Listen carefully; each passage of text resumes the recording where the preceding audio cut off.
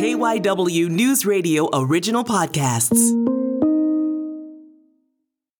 It seems like safety is a bigger concern than ever before in any public place, but particularly in schools. Between mass shootings, gun violence in the streets, and threats against students in marginalized groups, KYW News Radio's Mike DiNardo reported on the situation in Philadelphia schools. More police and more technology are being deployed at Philadelphia schools after a year that saw 199 students shot in their neighborhoods and 33 killed. 18 guns were found at district schools last year. The school district this year is introducing stadium-style walk-through metal detectors at 12 middle schools. And the district also wants to expand its use of drones to watch over large sporting events. Centegix is a safety platform that helps school staff send alerts quickly when a threat occurs. Their chief development officer, Dr. Roderick Sams, is a former principal who has had to respond to several incidents himself. You have to prepare your students, and you have to do it when your students are with you. So if you're doing that, that means that you're probably taking time out of the instructional day to provide that level of understanding. I'm Matt Leon, and today on KYW News Radio In Depth, we talk with Dr. Sams, along with an educator who started using these Centegix systems after a shooting in her own school, Stacy Locke. She's the deputy superintendent for the Yakima School District in Yakima, Washington. When we look at safety, unfortunately, in this day and age, it is determined by presence and or threat of gun-related violence. That's primarily and unfortunately what we face most of the time. Dr. Sams and Stacy shared their thoughts on new technology and school shooting drills, what really helps, and how we can prepare students for a possible attack without adding anxiety and trauma in the process.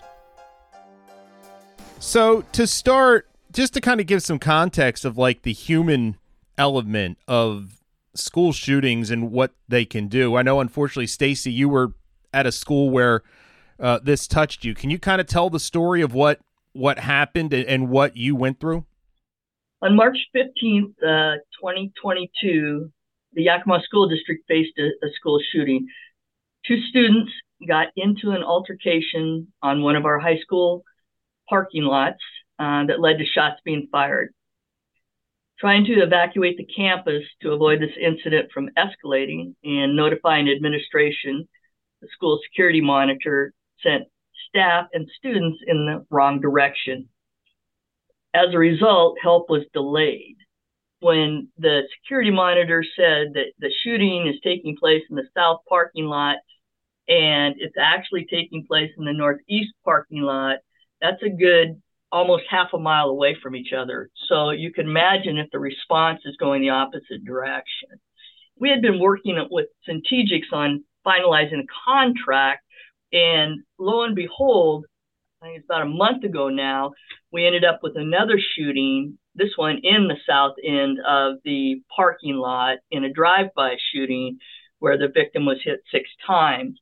And our response from our local police department and then from us as our safety and security department and our district administration and local site administration responded immediately to the correct spot.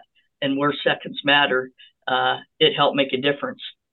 We managed to get the license plate, the getaway car. The shooter was even bold enough to come back to the campus later that day as we were looking for him. And our director of security was able to see him and follow him, and they ended up apprehending him on the north end. Roderick, talk a little bit about, and I'll ask this to you as well, Stacy, like give people, as a former principal, former educator, like how much does the threat of school shootings or the specter of school shootings kind of paint decisions when it comes to not just security, but kind of like everyday life?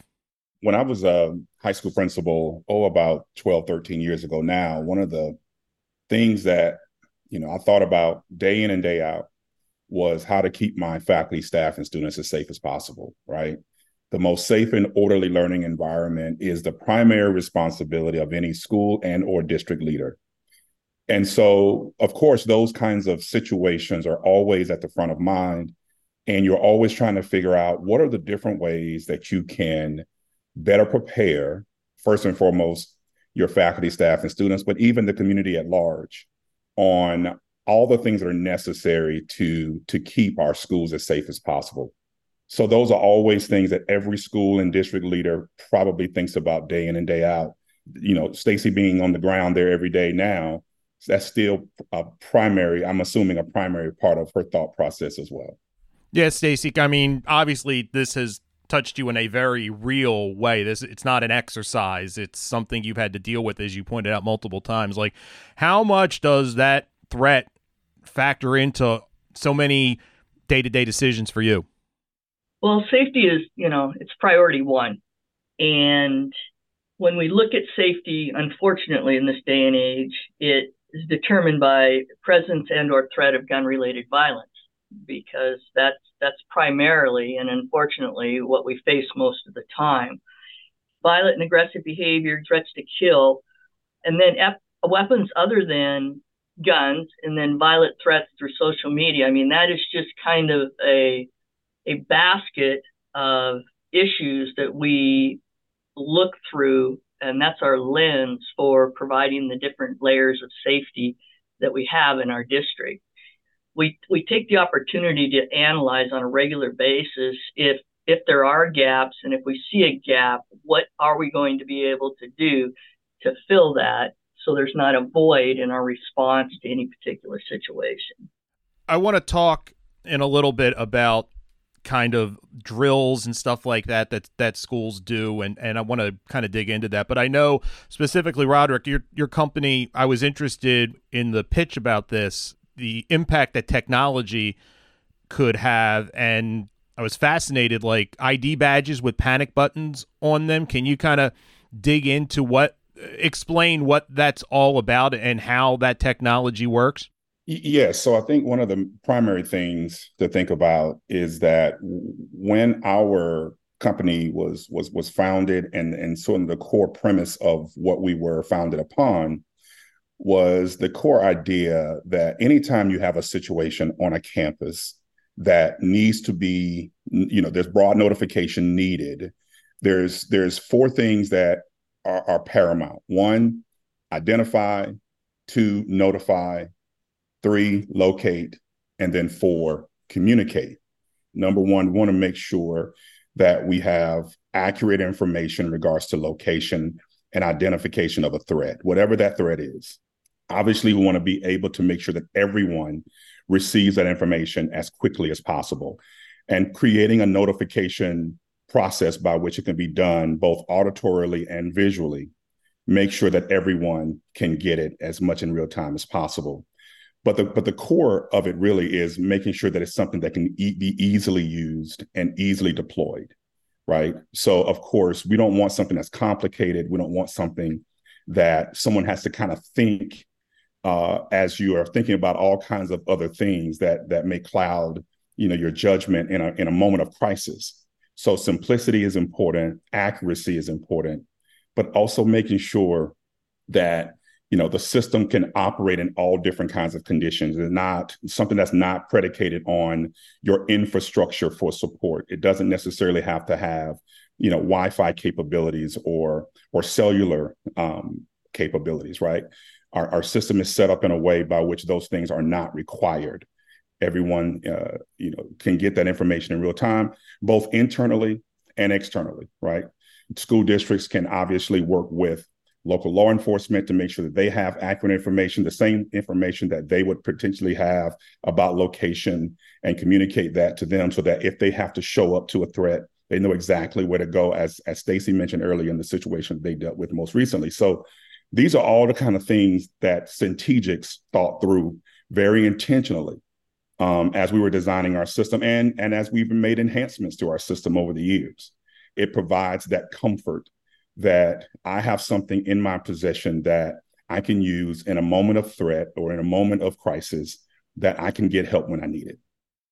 And Stacy, your district is utilizing these badges. Kind of talk a little bit more what you're seeing and what you're able to do.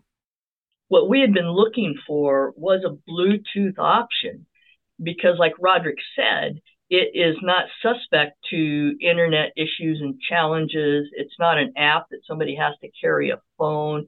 I mean, I wear it right here, and all I have to do is behind my ID badge, and all I have to do is press this button to get help. And so it can be done really discreetly.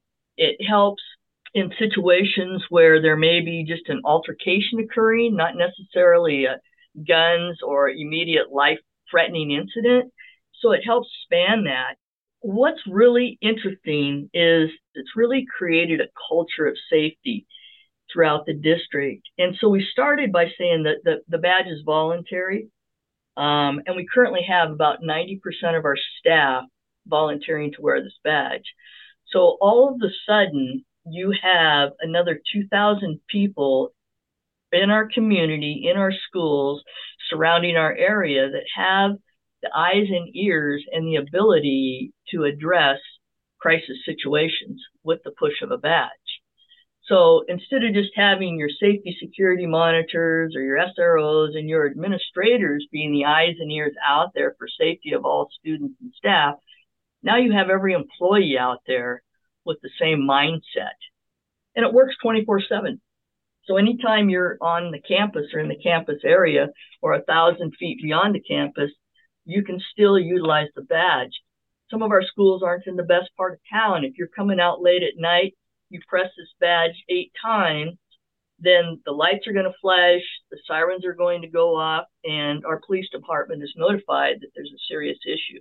So again, you can get help. And if I can, just as an aside to Stacey's comments, that's primarily the usage that we get out of the system. 98% of the time, that's how the badge is used. It's used for everyday, day-to-day type incidences that occur in every school across the country, whether it is classroom disturbances or a medical emergency or any other type of situation that help is needed at that moment. And so we pride ourselves on the ability to get that notification quickly to our responders, the responders that each school and or district designates to receive that notification. Usually it's a school administrator, or if you have school resource officers, sometimes it's guidance counselors, whoever the district and or school designates as a responder. And they know exactly where to go, and they just know exactly who has pressed the button. And so it's really important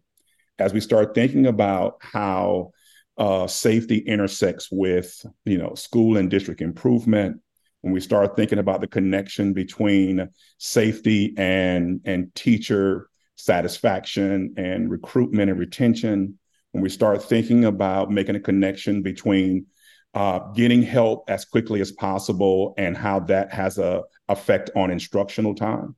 When we start thinking about all those things and actually put safety at the center, I think it's really key to think about how everyday usage does create that thought of safety or that ecosystem of support that is needed for everyone in those buildings to feel better about coming to school, coming to work every day.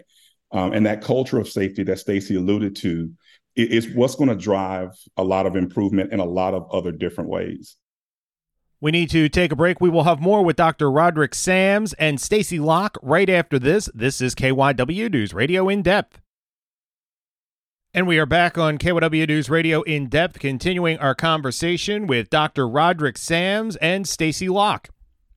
I know just about every school, I think, does school safety drills, and I'm sure they look different depending upon the school and the age of the children.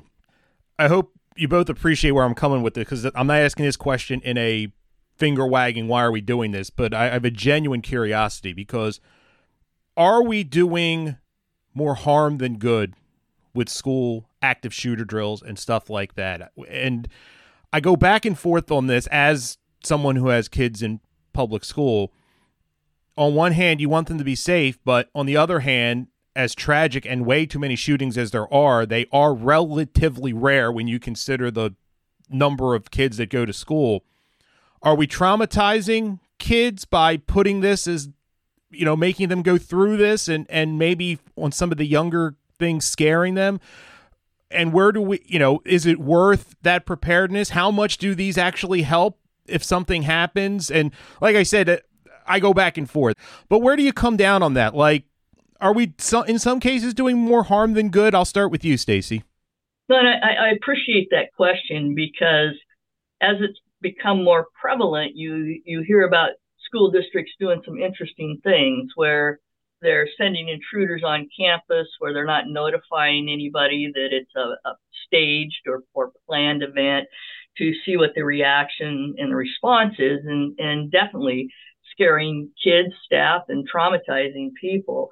And I truly believe that it's tough, like you said, you're asking the question, but it's important to strike a balance. And so what does that balance look like? And I would say it's even parts knowledge and practice. And so knowledge is power, knowledge is empowering to the students in that situation. And whether you're dealing with a 5-year-old or an 18-year-old, there are ways that you can talk about it that doesn't create anxiety and doesn't create fear. There's a sense of calm as students know how to respond situationally to that color strobe going off or that audible direction being given. And then practice the basics. If you have a lockdown drill, what are the 3 primary things you do? If you have a secure and teach drill, what are the 3 primary things you do? But not going into, in-depth, over-practice, over-staged events, which again causes anxiety and fear.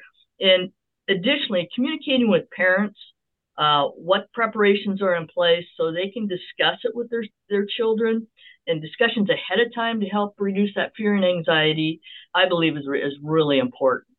And so again, it's how you communicate it, but it's about knowledge and it's about practice. Same question to you, Roderick.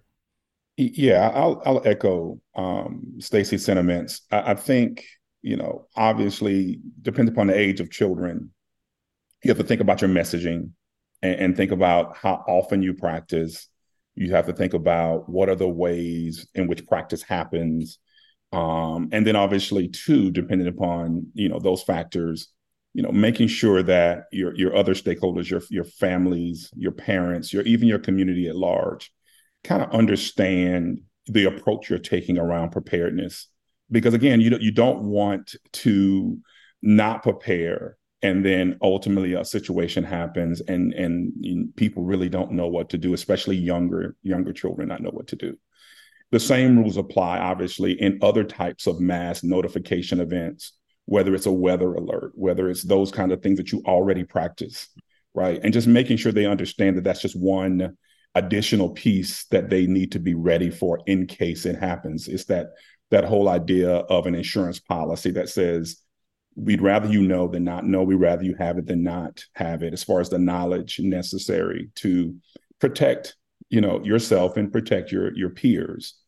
And so I fall very much in that thought process. And I can even reflect back on my time as a school administrator. That would be the same message I would have to a parent who was concerned that, we may be providing more anxiety than less. And just talk through the process to make sure they understand that, again, we would rather your child know what to do than not know what to do. And so I think involving parents, involving the community, utilizing, those types of informational sessions will go a long way in helping parents and others help the young people understand that this is unfortunately where we are and we have to protect you as much as possible. And to that point of, unfortunately, this is where we are, this is a whole different ballgame than education was 30 years ago. I mean, I remember fire drills, and they were something that, you knew they were coming. You went out, you stood in line, some kids went out back behind the school and smoked, and I'm trying not to make light, but that was the extent of something like this. And now this conversation we're having, like, people need to kind of appreciate where we are as opposed to what it used to be like. No? Yes. So, I mean, my career started in 1992, and that's pre-Columbine. And so, we're talking about the things that I thought about every day. I was a principal in a rural area before I moved to the metro Atlanta area. And, you had young people still had gun racks in the back of their pickup trucks coming to school every day, right? Yeah. And no one ever thought anything of it. It wasn't, because guys were going hunting after school or whatever. You think about, we went from that to now that there's weapons detection systems in a lot of our schools, and there's other ways in which we're trying to keep weapons out of our school justifiably, right? And so we've moved to a new dynamic, and we've moved to a space where, prevention, notification, just kind of understanding threats has, taken some time away from the instructional process, right? You have to prepare your students, and you have to do it when your students are with you. So if you're doing that, that means that you're probably taking time out of the instructional day to provide that level of understanding. And so it's a new day and age, and we're having to, unfortunately, adapt to a world by which there are harmful people out there wanting to do harmful things. We have to make sure that we inform and make sure that we have everyone understanding what the processes are in order to be the most protective as possible. And that's just something that I never had to think about when I became a principal in 1999, and never thought that would be something I had to think about. Never. Stacey, kind of the same question to you, just like this moment and where we've come from. I couldn't agree more with Roderick. When I was working out west here, kids they showed up every day with the guns in their gun rack, headed off to hunt after school. And it's something we never thought twice about or even addressing. And so we're kind of, I think, from the same genre in our work. However, I think that even though it's changed dramatically, what we look at, it really depends on the school district and what they prioritize. Because we have some school districts that are simply reactive to situations instead of being proactive. And oftentimes you see the biggest change in practice and policy following an incident. And it's unfortunate that it has to come to that for significant change to occur. But then when you run into funding is a big issue for some of the technology and some of the layers of safety hardscapes that we've put in place. And so again, you don't see any reaction in school districts till there's an incident. And we've always been proactive around safety in our community, and we've built these layers over time. So we feel really good about where we're at as far as the layers that we have put into place. But I agree with Roderick. It's changed dramatically over the time, and education is usually slow to catch up. And again, it just appears to me that the reaction comes after an incident instead of prior to. That's it for this episode of KYW News Radio In Depth. You can listen to the podcast free anytime on the Odyssey app, and you can find it wherever you listen to your favorite shows. I'm Matt Leon, and we'll have another episode out soon.